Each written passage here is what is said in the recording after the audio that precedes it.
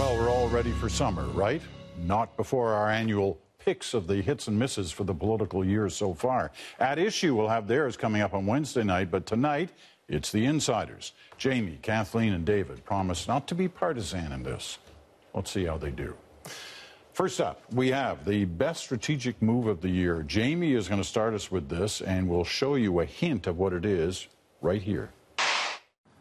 Our plan features 3 years of historic involvement in the investment in the Canadian economy. That growth will eliminate the Harper deficit, and we will balance the budget in 2019. Translation, deficits. A promise from a party that's looking for power and got it with a promise of deficits. They did. And that's because in that one move, Mr. Trudeau came to own change. And we had an electorate, 2/3 wanted change, 1/3 didn't. And with that move, he showed that he was offering change from what Mr. Harper had on offer. Mr. Mulcair needed to try and shore up part of his campaign by promising to balance the budget, but in the end, he lost the change vote as a result. All right, Kathleen. Your best strategic move. Yeah, I've got to give it to the Alberta New Democrats and Rachel Notley for a climate leadership plan. Why? Because they did a lot of work. 6 months into government, they consulted a lot of the stakeholders, industry, non-governmental organization, climate activists, and Albertans, thousands and thousands of Albertans, to come up with a plan where they could actually have on stage First Nations, Steve Williams from Suncor, obviously lots of environmental activists, and the Premier herself to go and put forth to Albertans a real climate change strategy and plan. And it's the first that has been done so. In fact, really, in many ways, you could say that Trudeau took that plan to some ways to Obama in March, and that meeting are sticking with those targets. All right, David. Those are both pretty good answers. I chose the Conservative Party's decision to delay its leadership convention until May of 2017, giving a party that badly needs to have an internal conversation about where it's going and what it's about a chance to do that, a chance for people to emerge as potential candidates and to mature into that role, which they weren't given much of a chance to do under Mr. Harper's leadership, and probably some glimpse as to where electoral reform is going, which also is a factor one would want to consider when you're choosing a leader. Smart move on their part. All right, well, let's flip it from best strategic move to worst strategic move. Kathleen's going to start us, but here's a hint of her choice. A few moments ago, I met with His Excellency the Governor-General, and he has agreed to my request that Parliament be dissolved.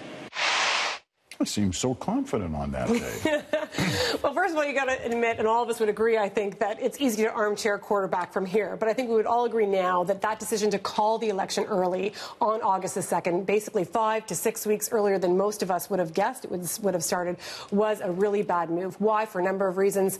It seemed like the Conservatives weren't prepared. They didn't really have a plan to go for that length of time. And in fact, today we even found out that the Liberals outspent them in terms of money for that election. And also it gave the other parties, particularly the Liberals, the runway they needed to take off and win. Yeah. People were amazed it was going to be a long campaign. They really thought it was going to work for them, as it turned out. It backfired. David. Worst strategic move for me has to be Tom Mulcair walking into that convention and getting a 48% leadership review vote. That's something that was a bad development for the party, who wouldn't have wanted that to unfold that way. It was a terrible development for him personally.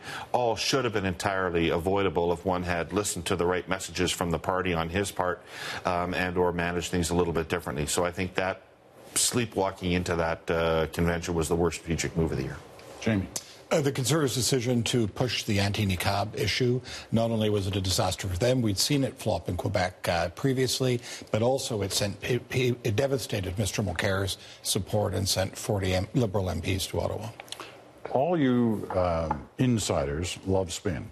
You develop spin. You try to make change by spin and getting people thinking certain ways. So what's the best spin moment of the year? We'll have David's, but let's have a hint of what it is first.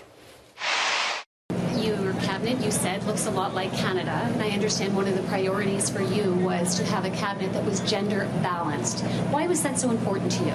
Because it's 2015. Simple as that. because it's 2015. It's a killer line, and it's great spin because there's nothing self-aggrandizing about it. Ineffective spin is when you say, I'm so good because I did X or Y. This is something that says, actually, I'm just with the times. There's nothing unique, special about what I've done. It just is the appropriate thing to have done at this time. It struck everybody as immediately the right answer to that question. It put any critics of that policy on the defensive and with the onus on them to justify why they were critics of that policy. And it became actually an answer to a million questions. It became a little bit of a meme out there. And it wasn't spur of the moment, but actually thought that one through. They knew the question was likely to come. Well, we learned that from your show. Exactly. Jamie. I think somebody might not say it's spin in the traditional sense, but I would say it was Sophie Gregoire Trudeau at the press gallery dinner. You know, criticism was mounting against her, and she came out and did a performance which wowed every single person in the room and reset the odometer of what people thought of her in one performance. Kathleen. So I chose the Liberals on the refugee issue. Faced in December or November with breaking, which was one of the largest promises they made in the election campaign of bringing in 25,000 refugees by the end of December, realizing they weren't going to meet that target. It was a spectacular moment because most people would have thought that could have been catastrophic so early on to their mandate. But in fact, they were able to turn it on the heads, right, and execute incredibly well and actually make breaking a promise somehow into a virtue. How did they do that? Well, great photo ops, right, of Trudeau meeting the refugees at the airport, hugging them with the jackets. And it didn't matter that they didn't meet that 25,000 mark. They only met the 10, and no one cared. So it was a good spin moment. All right. Well, good spin moments. I mean, we also have to look at bad spin moments because not all spin works. Jamie's picked one, and it comes in the form of a tweet. It was a number of forms, actually, by Donald Trump. But let's have a look at the tweet that Donald Trump put out right after the Orlando attacks. Appreciate the congrats for being right on radical Islamic terrorism. I don't want congrats. I want toughness and vigilance. We must be smart. Not so smart? Jamie. Well, it's beyond comment. It's so ridiculous. I mean, you compare that to what happened in the United Kingdom when an MP was shot. What do? Everyone stops campaigning. What does Donald Trump do? He goes and tries to make hay out of the worst massacre in American history. I just think it's disgusting. It's beyond bad. It's disgusting. And it started what was a terrible week for him, resulting in what we've seen today, firing his campaign manager. Kathleen. Mine was the NDP on balanced budgets. They just weren't able to spin their way out of it, no matter what argument they put forward. In fact, mine is almost the reverse mirror image of what Jamie has chosen as his best strategic moment. Worst spin was the New Democrats. Why? Because on August 25th, Mulcair came out and said, we're going to balance the budget. 2 days later, the Liberals had effectively cornered the New Democrats by saying that they would go deficit after deficit. And the Democrats spent 9 to 10 days on their heels in those crucial first weeks of the campaign, not being able to explain what their position was and how they were going to spend and still balance the budgets. David. Harper's Director of Communications, Corey Knight, saying before the first leaders' debate that all Trudeau would have to do is show up with his pants on in order to outperform expectations. I don't understand what the strategic value of that was for the Harper campaign. You wouldn't have wanted to be playing down expectations for Mr. Trudeau's performance any more than they were already at. In fact, you would have wanted to be preconditioning for the fact that he likely was going to be surprisingly good relative to what the Conservatives had created expectations at with their advertising. So it seemed like the kind of thing that was gratuitously fun for a partisan to say, but gratuitously stupid for a spin master to say. And if you don't believe he said it, watch this. This is exactly the way it was. I think if he comes on stage with his pants on, he'll probably exceed expectations. That was a tough one. And Corey, I guess, will live forever with that quote. Okay, let's start with the most overrated political player out there, and we don't have any clips to show on any of these people, which they're probably happy about. But Kathleen, who's the most overrated?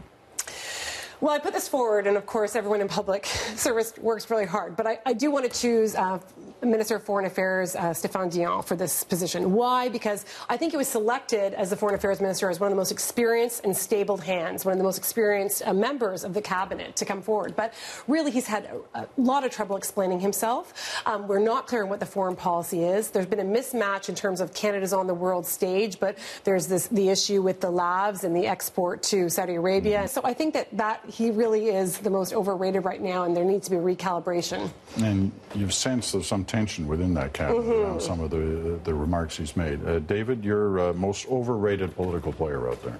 Former Prime Minister Stephen Harper, for a decade considered to be a political genius and a very high-powered political strategist, and indeed over the years he did a lot of clever things and was very effective a number of times. But in this election, for reasons that Kathleen and Jamie have already articulated, he called an election at terrible timing, which was dominated early on by the Duffy trial. And I think we can all remember how gruesome that was politically for them to have on there. Was long enough for Mr. Trudeau to find his legs and indeed build momentum. And the issue set that they chose to run on had no broad appeal and was barely of interest to their own base. So I think everything about that campaign was wrong-headed in conception, and I think that falls on his feet. Jamie. You know, I don't like kicking people when they're down, but I have to give it to Mr. Mulcair. He was supposed to be the pragmatic leader that would lead the Democrats to power. Aside from having some good days in the House of Commons, he just wasn't able to put it together on the campaign trail. And at the end of the day, that's a leader's job. All right. If you don't want to kick people when they're down, let's do the last one on pumping up people who are underrated. Kathleen, you start. Who's the most underrated out there? Rona Ambrose. She's, really being an interim leader is a lame duck role to begin with. You've kind of got one arm tied behind your back to begin with. But the confidence that she has brought to that role and the ability that she can change the message track, just alter it slightly, but still be incredibly politically useful to her party. It's actually pretty amazing. Why some people think they should change the rules and let her run. We'll see what happens in that next year. David. Yeah, she's been terrific. Another person who's been terrific is Premier Rachel Notley in Alberta, who's gone through a year that would test the most seasoned political leader, the collapse of the major industry in that province, one of the worst natural disasters in the history of the country, all for a government that province has no history with and no reason to feel comfortable with. She's taken some hit in public opinion terms, but she remains a very viable candidate to be re-elected as Premier in the next election after one of the toughest tests in the first year that you could imagine. You get a quick last word, Jamie. Quick last word. Of course, the easy answer is Justin Trudeau, but I actually give it to Jerry Butts and Katie Telford, two of Mr. Trudeau's top advisors. They ran a campaign that at the beginning a lot of people didn't have a lot of confidence in. They stuck with their plan despite widespread criticism, and they brought the big prize home. So to me, they're the ones. All right. Thank you all. We've worked through a lot of stuff there in a short period of time. Appreciate it.